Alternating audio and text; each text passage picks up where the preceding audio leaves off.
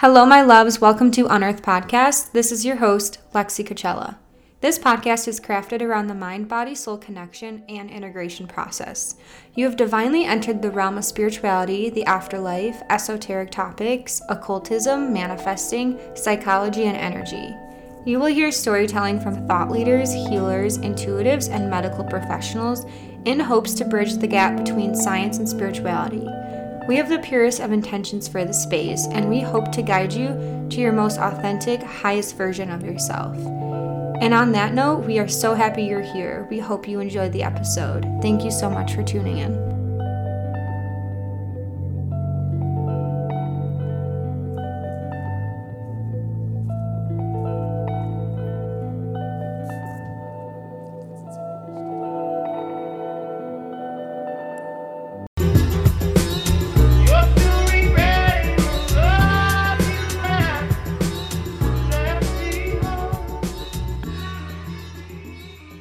Hello, my angels. Welcome back to another episode of Unearth Podcast. This is your host, Lexi Coachella. If you guys are new here, welcome. I hope everybody is doing well. It's been a long time. It's been a while.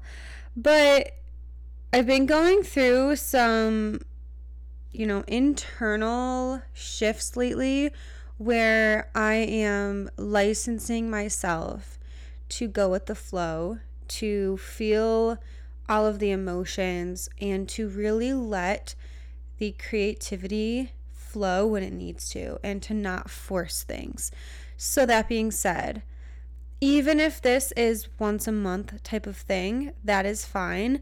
I would rather content that is authentic than forced. So if you're an avid listener and you're like, where'd she go? We're going to talk about it. We're going to bring some lessons to the day. We're going to talk about avoidance with our healing, with grieving, with really doing the things that we need to do and the things that we need to look at with a magnifying glass. Instead, we're running away of. So without further ado, again, love you guys so much. Thank you for being here. Thanks for showing up for yourself. And I truly hope you enjoy today's episode. So, wow, you guys, it's been a while, as you know, and I feel like we need to brief on eclipse season because that was like a whole thing. There was just a lot going on. And I hope everyone survived. I'm not sure if we talked about it. I think we did in one of my last podcasts, but apparently we're in the clear, especially Scorpios. If you have any Scorpio placements, things should be looking up. You should be feeling refreshed and doing a lot of the integrating with whatever came up to you. Now, if you're listening to this before June 1st, I do want to say that Pluto is conjunct Jupiter. I'm 99% sure. And I like how I'm always sprinkling in some like astrology in here. It's just like an astrology update per usual. But anyways, so there's a conjunction tomorrow with Jupiter, and Jupiter is the planet of expansion, of luck, of abundance, of money. And if you have Libra, Cancer, Scorpio, Virgo, I don't know the other one. Don't quote me, okay? I just know it's those four for sure. If you have any of those big placements, it's a really, really potent time for you to hone in on your manifestations, maybe new routines, habit stacking, goal setting, intention setting. You'll be expansive during this time. Also, look where your Jupiter is in your chart if you're like, let's dive deeper. But anyways, June 1st, it's a good time. It is going to be very magical, and also it's the first of the month.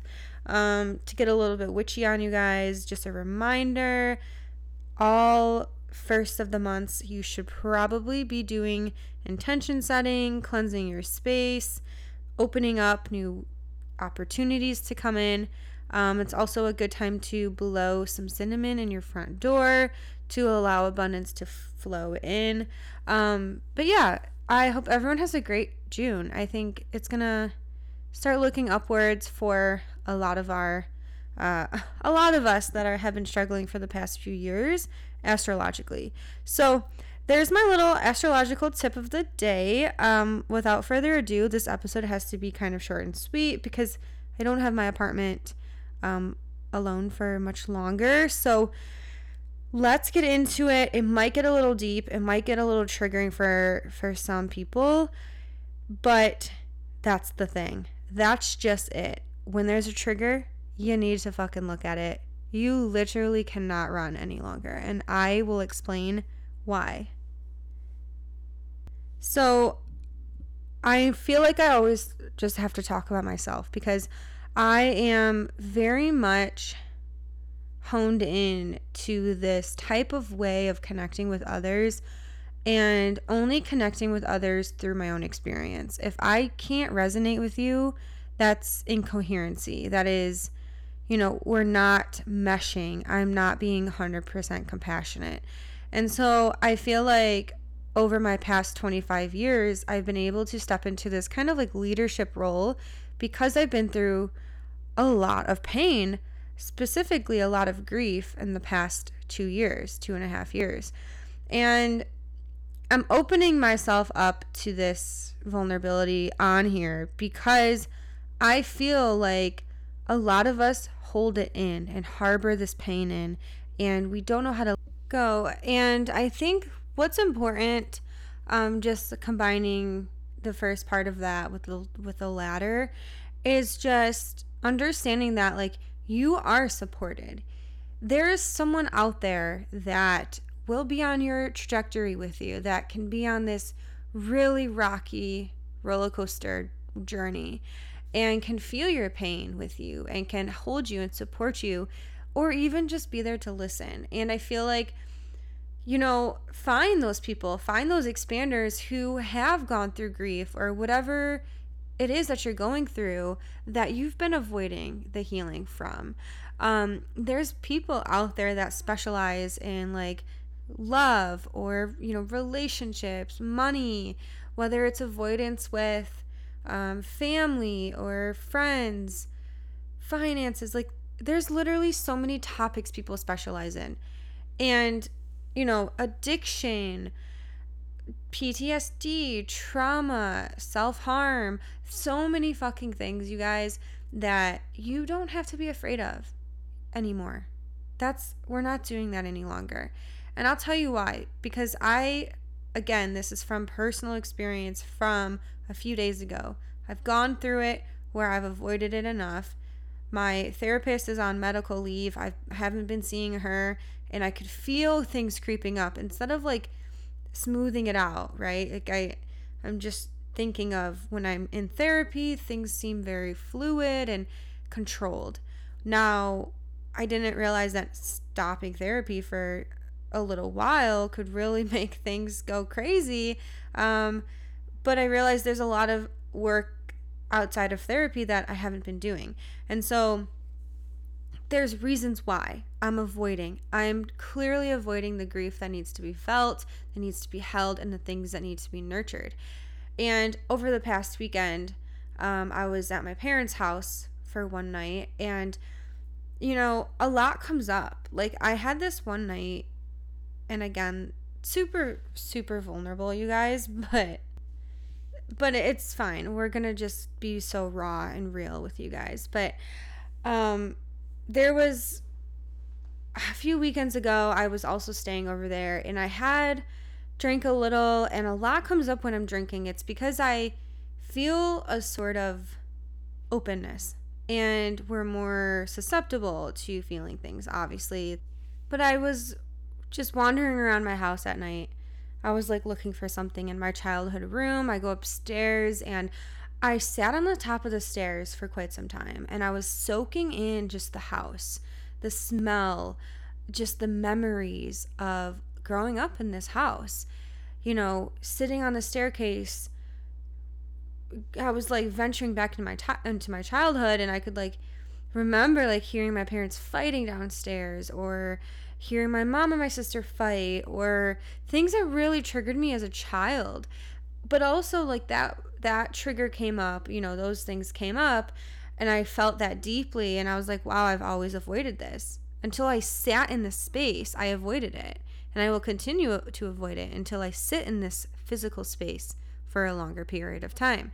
That came up, but also the feelings of like nostalgia, like knowing that this house is so special to me, this childhood home, and I made so many memories here, and I've had really vivid dreams here, and my childhood room was this way, and my college room was this way, and I painted it this time, and I painted it this color, and I decorated. Like, there was so many fucking flashbacks flooding through, and as I was sitting on this staircase while everyone was asleep, and it was so visceral, and I realized that how many years went by until I actually took the time to sit with the things that, whether good or bad, needed to be looked at.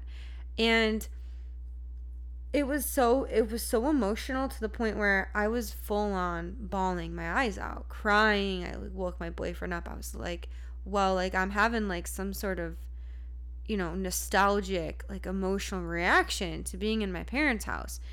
And I've never had that before. It was the weirdest thing. And I feel like maybe this is like a quarter life crisis, like 25 years old, people are getting older. My parents aren't going to have this house forever. These memories may fade away. I'm not going to be able to, come back to this point and sit in this physical house one day if they sell it. Like, so many things could have been influencing. But that's just part of the story. The second part of the story, and we'll get into more of the processing and the integrating and how this can apply to you, I promise. But I was just there over this past weekend. And as you may know, grieving a soulmate is fucking hard, you guys. And I had this point over the weekend where, again, I went upstairs to grab a pillow, and I couldn't bear the sight of my room that I was initially grieving in. I couldn't do it. I could barely step foot into that room this time. And I realized that I was farther away than when I was there a few weeks ago. I was avoiding more, and I didn't even want to see it. I didn't even want to go upstairs. Had an icky feeling in my body, like it was a rejection. And I felt this way for a long time. Again, a lot of different factors are playing into this, but I also today felt the same thing. And this is when I was like, you know what? I absolutely need to record a podcast because this is imperative. So I was leaving today my parents' house, and I saw the full, not the full moon, probably 3/4 of a moon, and it was shining bright in the court. We have like a little cul-de-sac court. And when Jonah had passed, my soulmate, I remember just running outside. Whenever I needed something, whenever I've been sad at my parents' house growing up, I would run outside. And the night he passed, I just remember laying in the street, looking up at the moon, because it's the only thing that was constant. Like, it was the only thing I could look at that would let me talk to it. Like, I was just like screaming and crying and like lying down, like surrendering to the full moon. That was the night of Jonah's death. And so just seeing the moon today, you guys, like, was absolutely triggering. And I was saying goodbye to my mom in the driveway, and I look up, and I started to get teary-eyed and immediately triggered. And she was like, what's wrong? And I was like, Mom, I'm just triggered. Like, this is triggering. And as I drove home tonight, crying, thinking about what it is that I really need to do, I should have, instead of running away, I should have sat there in that driveway, in that court. I should have sat there in my college room, my parents' house, and sat there with the feelings instead of running away. There's also a point where, I've had the download and the feeling to go to the park where Jonah and I met, where his bench is, like in memory of him. All of our memories were at this park. I still have yet to visit this park. And there's a part of me that doesn't want to go. I'm not ready to go. And so just to wrap this all up, because I have to end this kind of soon, I want you guys to use me as an example of, what if we sat with the fear? What if we sat with the darkness instead of turning towards artificial light? What if we sat with the pain instead of putting a Band-Aid on a wound that won't heal if we don't treat it properly? And that's important to remember, because I always think of the analogy like a wound, healing, grieving. It's a process. And imagine you have like a broken knee and you don't get the proper treatment and you're running around the world with a broken knee. You're always going to have residual pain. You're always going to have residual triggers coming up and blocks that come up. Blocks that stop you from doing the things that you need to do to heal and to live a fulfilling life. And those things, like if you don't take care of the things that need to be nurtured and looked at, they're still going to be there. That's the thing. You can run away. You can run away as far as you fucking want and avoid all the things that you need to. But there is a shadow following you around. There is deep-rooted pain that needs to surface. And if it doesn't, if you don't, it's there. It's not going to go away. No one can get this away other than you. You are in control of your own healing and you are responsible for your own healing. And unfortunately, it sucks. We didn't really ask to reincarnate here. It just kind of happened. Well, with that, we signed up for all of these different events and things and lessons we have to go through. So you have to also remember that you willingly came here with an agenda, with lessons that you need to learn. You wouldn't have signed up if you didn't think you were strong enough to get through it. So always remember that back end of anything that you're going through. Your soul signed up for it. You needed this lesson in order to evolve.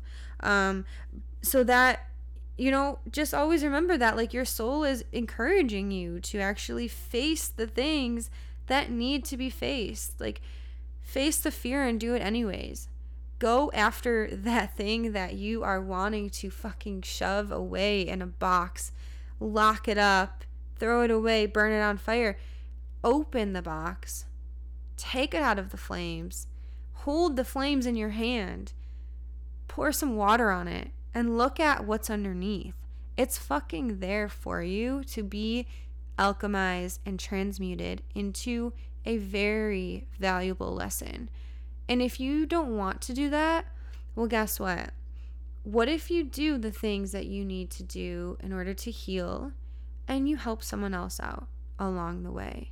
How nourishing and how beautiful is that, is that outcome? And that's a rewarding outcome to think about.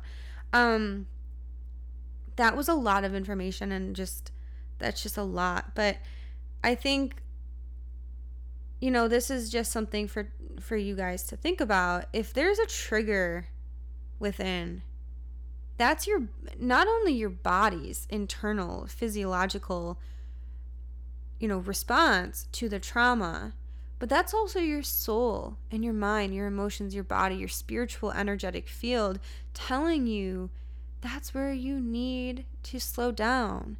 The physical place that may trigger you is the place that you need to spend the most time at. And it's a very hard pill to swallow, you guys.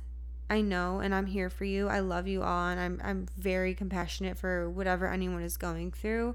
But again, not trying to beat a dead horse here. No one can sit in that physical spot that's going to trigger you. And no one can sit there for you in replace of you and heal the way that you need to heal on your own. So let's empower each other to do the work. even though it is the hardest thing you're ever going to have to do, I promise you, it will always be rewarding. There's nothing that can come out of healing that's negative, okay? There's always going to be a reward at the end. There's always going to be a lesson. There's always going to be evolvement that happens. So if you guys have any questions, I'm an open book. I'm always here. I've been a little bit quiet on Instagram with the grief. Again, I've just been kind of taking internal inventory of the things that are triggering me, trying to understand, like, where can I hold space for myself and how can I show up without a therapist for the time being, and smooth the layers but also de-layer at the same time. And it's a long process. So I want you to know you're not alone. I'm here for you. If anyone, if you have no one else, call me up. Leave a review if this has helped. Send it to a friend. Send it to anyone who may need this type of medicine. And just know that everything you're going through is for a specific reason. So thank you guys so much for tuning in. As always, love you guys so much, and I'll see you guys soon.